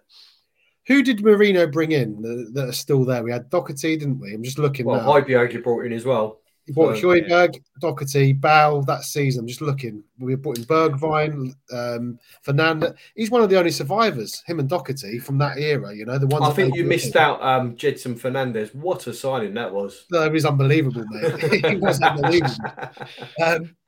Højbjerg number 2, he is. But it's the same. Mate. I've said like with Emerson going off topic a bit, like. No, he isn't the answer, but I get pissed off when I read on Twitter when he gets picked and I see before he's even kicked a fucking ball, people on his back. Like, give the guy a fucking break, man. Like, it's not his fault he's not a wing back and he can't cross the face. He gets picked. What do you want to do? It's not his fault he's getting picked. Exactly. What do you want to say? Conte now, mate, like, Fat Jim down the pub said, I can't play, I can't cross the ball, I can't play today. Like, get off the guy's back, man. And listen, Emerson was okay at the back end of last season, and at the start of this season, he weren't bad either. No. Like if he could cross a ball, but I think that's a bit unjust for him as well. I think because his crossing has been so bad, when he does put a cross in, players like the Canes, the Suns, and all of that, it's not going to go to anyone, is it? I'm not going to expect. Do you remember how bad? And then they don't bother going in, and then it either goes to a defender, the goalkeeper, or out for a throw. Whereas other players who, like Perisic, for example, generally 9 times out of 10 his cross is going to find someone, so I'll get in the box, attack that. So do you remember how bad Doherty was? Yeah, he was terrible. Even when he played wing back, he was terrible. Mate, his crossing was shit. I remember it because everyone was saying to me, "Oh yeah, but he's not playing wing back." And when he plays, and then he started to play wing back, and he couldn't cross the ball. No, he's doing better now. But this is what I'm saying. Like this guy's like 22, 23 years. Listen, I'm not saying for 1 second that I think Emerson Royale is the answer. Because I don't. I really don't. I really don't. And if we had a buyer, I would get rid of him. But yes, not start like going in at players because they're getting picked in a team. It happens though, doesn't it? You've mentioned it. It used to be Winks. It's Dyer. It's when they make mistakes, Chris, when they make mistakes in a game, I'm all for criticism and I'm all for like giving them. But let's not do it when they've just got into the start. Some people do get like a kind of free ticket, don't they? If there's a mistake, they do. And everyone should be criticised if they make a mistake. Yeah, some people make more mistakes, but these are the cards that we dealt. But and have a go after the game. You had a bust up. Remember when I called Winks a clown against Everton? Yeah. You were wrong. Yes, we had an argument. Look, this is what I'm saying. Like when they make mistakes, I'm all for criticising them. But let's get behind our players before. Whilst they're at the club, and if they haven't kicked the ball yet, let's hope they have a good game. We're supporters. What I do like about Emerson. What I do like about Emerson is reports that he spent a God knows how much of money trying to become a better footballer with all of these things. You get so many players at that age on that money. I don't need to do fuck all here. I'm a millionaire by the time I'm 25. I don't need to do anything. He's spending his money to try and improve. I like that. Whether he does improve, whether he doesn't, in that respect, is irrelevant. He's trying. So I like that. I like that. And like you had on Dembele, right? Who didn't give a shit. Lo Celso didn't give a shit. Absolutely, yeah. This guy cares. Like he wants to. You can tell whether a player is doing their best, and that's all I ever want to see. And he is doing the best of his ability. There's certain players that we've had that haven't, and they've gone. Like they've been bombed out. So yeah, that's my rant for today. Yeah. Thank you, Bobby. I'll put that on the wall and frame that. It's not often I get praise from yourself. I'm only joking. He's lovely, Bobby K. But yeah, Emerson hasn't done himself any favours with that sending off against Arsenal. I thought it was harsh, but there's no reason to make the challenge in the first place. But it's allowed one of these two to come on. Doherty started. I'm sure you saw the hug that Conte gave him, very similar to the one that he gave Kane, and Kane was man of the match. But Doherty and Spence. Doherty, I don't think, has done himself any harm at all. But what happens after the Man United game? Doherty has a good game, let's say. Doherty is going to start. Doherty has a good game against Man United. Then the next game comes, I think, Newcastle. Bobby K. Only joking, Bobby K. Only joking. But yeah, Doherty has a good game against Man United. Doesn't do anything wrong, blah, blah. Next game, Newcastle. Emerson's suspension is up. who's playing for you? Because Conte seems to like him, but he hasn't done himself any favours, Emerson, by forcing Conte not to pick him for these 3 games. And Doherty, certainly against Everton, I thought played pretty well and deserves his shot against Man United. And like you said, Spence got a couple of minutes, so potentially putting himself in the window there. What do you see happening after the Man United game in the league when all 3 of them are ready to play, available to play, rather? I think first and foremost, it depends on performances, and it depends on what sort of game is going to suit the right back that starts that game. So, for me, Emerson defensively is much better than going forward. So if we need to bring a right back in who's going to be a little bit more defensive minded, then obviously Emerson can do a job for us. However, Doherty, with the ways offensively, he can cross the ball, we can take his man on, he can play a bit further up the pitch. You'd have to go with Doherty just purely based on his ability to play that right wing back role. And he's got a tad more experience in the Premier League than Emerson has. But next game, obviously, I'm assuming he'll go with Doherty, but we're going to have Spence as the backup or the player replacing him later on in the game. So I am hoping to see a bit of Jed against United, should he decide to sort of take Doherty off and give him a few minutes. But again, look, the right backs, I think it depends on what sort of game we've got coming up. If we've got a team that's going to sort of, sit in low block, perhaps the Doherty or even Jed Spence, if he starts to play, would be the better option than Royale, who tends to come back on himself, pass the ball back, and do more defending than attacking. So I think it depends, and also the right wing back position is the area where we're most stocked. We have 3 right wing backs, so pick and choose. How have you rated Doherty's stint in there while this suspension is on? I think he's been fine since the suspension. His last game was probably the best this season since he's come back into the fold. Yeah. But for me, you can see from the touchline when Conte walked over to him and hugged him, and whatever he said to him at the time, you can see in Doherty's face. He had a massive grin on his face. Yeah. And for me, that says it all. It says to me, right, that manager, he trusts him. He trusts him. He said something in his ear. He's come back beaming, smiling. It's so good to see. Yeah. I mean, Mark, how do you think young Matthew has fared? Conte famously calling him Matthew for some reason in press conferences. How do you think he's fared, ignoring his very questionable facial hair that he seems to have come back with? But how do you think he's done? And after the Man United game, do you think he stays in? Do you think Emerson comes back in? Do you think he gives Jed a chance? Or what do you think Conte's thinking will be? Or, I mean, it's obviously very difficult to kind of answer that because it will all depend on what that happens in a Man United game. But if he has a good game, does he keep his place? Does Emerson come back in? If he has a bad game, does Emerson come straight back in? Or is it, okay, Jed, you have a go. See what you're made of. I think if Doherty has a good game or Matthew has a good game, I think he stays in the team because I think he's number one choice at right wing back. It was only that he got injured against Aston Villa that Emerson got the chance at the back end of last season, and Doherty was doing well up until that point, until Matty Cash. I still don't understand how he didn't get sent off for that challenge, but anyway, that's a different story. I think as long as Doherty plays well against Man United, doesn't make any huge calamitous errors, he starts, doesn't he? I think he's the number one right wing back for the system.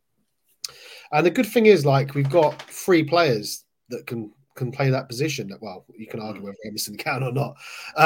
We've got 3 players. If you include Perisic as well. Well, yeah, and Lucas has played there as well.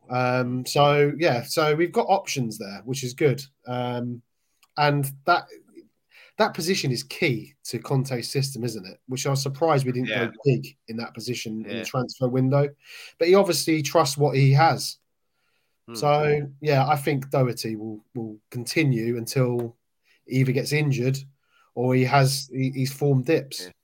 Yeah, I hope so, because I know what you're saying, Haas, with Emerson is a lot more defensive, but I think with 3-5-2, with Basuma just in that hole, I think it gives the wing-backs a bit more license to go forward, because there is that extra security there, a bit more traffic in there to kind of slow things up. Obviously not always the way, but I think there's a bit more, because it happened in the Poch era, with Wanyama just sitting at the back there with Walker and Rose. Obviously, they had tremendous engines and were very quick to get up and down all game. But yeah, for me, I'd be giving Doherty a go there. It was unfortunate, like Mark said, with his injury against Villa, that it got cut short when he was just hitting form for us, really, for the first time he hit form from his move. And then he hasn't really got his place back, and he's coming back from an injury. So I'd like to see him get a good run. I mean, ironically, he was playing left wing back when he got the injury against Matty Cash. And it was Emerson on the right. So, but look, we can say what we want about last season, about Matty Cash's challenge. It was horrendous.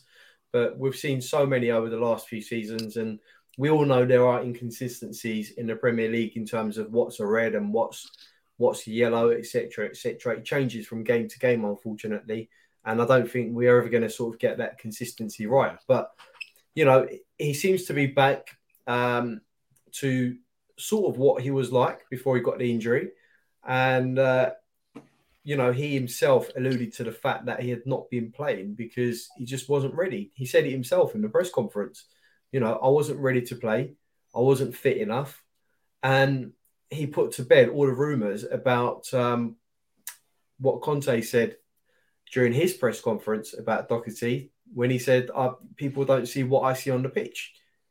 Now, obviously, with comments like that, people are going to make of that what they will. And, the media are going to be all over that like a flying shit. But, he put that to bed. He himself said he wasn't ready, and that's the end of it. Conte, I don't believe Conte has any issues with any of those players, if I'm being honest with you. And with someone like him, he's polarizing figure, isn't he? They're always going to look for a story out of Conte, always going to look for a story out of Tottenham because we're Tottenham, and it's just the way it is. It is just the way it's lazy journalism, like Harry Kane wants to move away because he hasn't won a trophy. Yeah, lazy. It's so easy. We've got nothing. We've got nothing in the news today. All right, cool. What we've got down Spurs then? Look, Conte's not been playing Doherty for a few games. There must be something up there, Yeah. Let's just write a couple of lines there to say they've had a bit of a Barney or whatever it is. It's just lazy. But look, it's so good to see Doherty back. I hope it continues. And like I said earlier in the show, it just shows now that the depth in the team is starting to sort of come together, albeit the Richarlison injury, but there's depth in other places. We are doing a bit of an England with all the right backs, but we can overlook that. I just hope he has a good game against Man United. Not just because it helps Tottenham, but it gives Conte a good problem to have. You've got two wing backs that you like, both playing well. Emerson must be playing well to keep getting in the team. Doherty playing well. Go and pick one. But yeah, But again, I hope we play 3-5-2. I hope Basuma gets a chance, which I can only assume we will because of the injuries. I think it's been forced on him. I don't think we've got the players, certainly in terms of fitness anyway, to play 3-4-3. So I think it has to be 3-5-2. Our faces when we see the 3-4-3 and Lucas Moura starting on the right is going to be a picture, isn't it? Well, he has got history there, hasn't he? He scored those 2 goals in that game, in that 3-0 win. But I can't see it to him. Yeah, what a game that was. But I can't see it. I think I'd be amazed if it isn't 3-5-2. And the same team that with Doherty instead of Spence, but the same team that was playing when Basuma came on, I'll be amazed if it isn't that. Lenglet may play if Ronaldo plays because he is tall, so can compete in the air. But I think it will pretty much be the same. I'd be amazed if it isn't 3-5-2, to be perfectly honest with you. But we're not going to do predictions because I did that with the Arsenal game. We lost, and I can't do it because it's a massive, massive game. So we're not going to do that. But we have pretty much reached the end. We did the preview about Man United earlier on. We kind of changed the format a little bit. But yeah, we pretty much reached the end. Thanks to everybody who's been watching. Everybody who's been watching, and Bobby K. Only joking, Bobby, only joking. I love you, really. Thanks to everyone watching, everyone in the comments. Please hit that like and please hit that subscribe. Really helps the channel, and hit the notification bell as well. That will let you know whenever we're going live without you having to kind of remember it. And then go to All Things Tottenham, which was Justin's channel as well. Thanks to Justin for coming on as well. Always a pleasure having him on YouTube. All Things Tottenham. That's in the description, as well as everybody's Twitter handles here, including Justin and these two guys' channels as well. One channel and one podcast. Has previously of the Hotspur Hood, now with Marlon on a view to a view from the South Stand. That's it. I did look at that earlier and then got it is the a name. mouthful. I've just had a blank. I've just had a blank. But yeah, Marlon's been on here a few times as well. Brilliant guy, Marlon. And yeah, tell us a bit about that. Yeah, so where they can find you. Yeah, myself and Marlon, we run the channel, A View from the South Stand. You can catch us every match day for the post-match reactions. So you can catch us this Wednesday against Manchester United post-match reaction, and every other game after that. So tune in straight after the game. It's really good. We've always got 3 or 4 guests on. It's either myself or Marlon hosting. And yeah, it's a good crack. Just feel free to come on, have a chat on the group as well. And yeah, it's all good vibes. But yeah, catch us on The View from the South Stand. We're on YouTube. Give us a subscribe, give us a like. The channel is growing, but yeah, it's all good vibes. Yeah, excellent. Make sure you check that out. I mean, Mark on the Raw Emotion podcast. I don't know how you guys do it really. We don't usually. No, certainly on losses, doing it so quickly after the game, I can't do it because I'm just too angry after losses. So big up to you for that. But yeah, Raw Emotion podcast. I saw that came back at the weekend. It must be quite difficult to do with Matt going to seemingly every game that's going. It's just difficult to do it with Matt full stop, isn't it? It's mad. Well, yeah, he's a law unto himself sometimes. Yeah.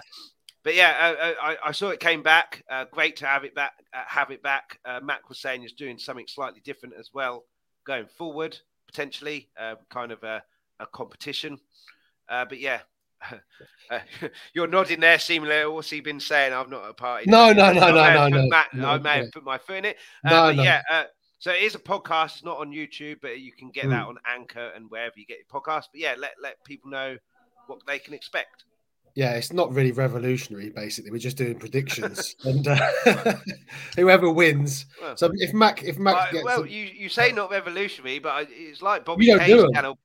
Yeah. There's no point in having me on. It's like, it'll be a result. Yeah. I do predictions, just not Tottenham. But yeah, it's very similar to Bobby K's channel. That there's nothing like Bobby K's channel. And I can't remember any Spurs stream where it does a whole predictions thing. So... You say it's not revolutionary, but I would say in the streaming community for Spurs, it is unique. Yeah, to be fair, it's not the whole podcast talking about our predictions, but it's just a segment of it. And basically, if he wins, which he's not going to, I have to give 100 quid to his charity.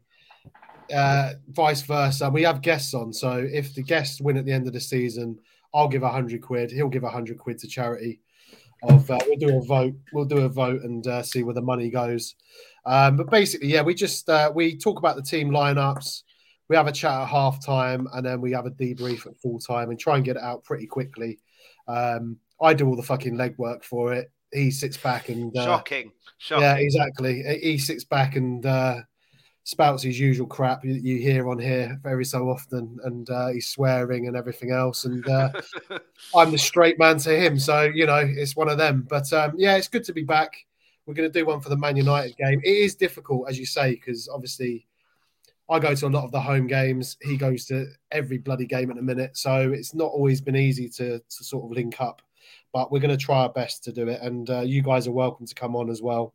Absolutely. Fuck off, Bobby K. Yeah, so that's it, mate. That's it. We're back. Hopefully, see how things go going forward if we can be bothered. What an advert for if we can be bothered. Yeah. Well, make sure you can be bothered and go and watch and listen to any of the podcasts that they can be bothered to do this coming season. And yeah, make sure you get to A View from the South Stand and all things Tottenham. Just very quickly, Jay Ashraf, how you doing, buddy? We can get a result on Wednesday, provided we keep Ronaldo quiet. That's if he plays. But like Haas said earlier in the show, it's not just Ronaldo. They've got a plethora of players that can cause us problems. Let's just hope we can, like I said earlier as well, there's no reason that, Arsenal are top of the league, playing well, being talked about as title contenders. No reason at all that we can't, even if there is just a little thing called Erling Haaland and man's just sitting in the middle of it. And Liverpool probably going to go on a run now, but there's no reason we can't get into a title challenge ourselves. But we cannot lose at Man United. A draw, good result. Win, fantastic result. But a draw, I'd take right now. And we're on good form as well. 3 wins out of 3. Play that 3-5-2, Conte. Play that 3-5-2. But yeah, we'll be back on Friday, hopefully in a cheery mood after a Manchester United win. No, a win at Manchester United. I take that back. I'm ill, remember. I'm allowed to. After a win at Manchester United. And then we go on to the next one, Newcastle, and hopefully beat them as well, who they're not too far behind us as well. So that's a big game as well at home. But yeah, we'll be back on Friday, 7:30 p.m. And if you like a bit of magic as well, Chris's Magic, bit of a side channel I've got going on, one trick a week, 7:30 p.m. UK time. It dropped only a few minutes. Yeah, if you like that, then go and check that out. And yeah, Simply Ace just in the comments. We need to win against Man United with the way Arsenal are going. And great show. Cheers. Appreciate it. And appreciate everyone watching and commenting and liking. And please subscribe as well. But until Friday, come on, you Spurs. Come on, you Spurs. Thanks so much for watching. For everybody who joined in the live chat and added comments, before you go, please leave a like and hit the subscribe button if you haven't already. Also, please hit that notification bell. That'll give you a notification every time we're about to go live, and it's all completely free. For those who missed the live show, you can catch this whenever you want on Let's Talk Tottenham's YouTube channel. Please also hit the like, subscribe and notification bell, and everybody please leave feedback, comments, suggestions in the comments section on the YouTube videos. For those of you who listen to the audio podcast, thank you so much for listening. Anyone who wants that audio podcast, you can pick that up wherever you get your podcast from. We're back Mondays 7:30pm UK time and Fridays 12:30pm UK time. Alternatively, if you go to Twitter at @LTalkTottenham, Instagram Let's Talk Tottenham Podcast, you'll find all the information there. Anyone who wants something a little bit different, also do a magic show. So I do one trick a week, which drops Wednesday 7:30pm UK time. Chris's Magic on YouTube is where you'll find that. But in the meantime, come on, you Spurs.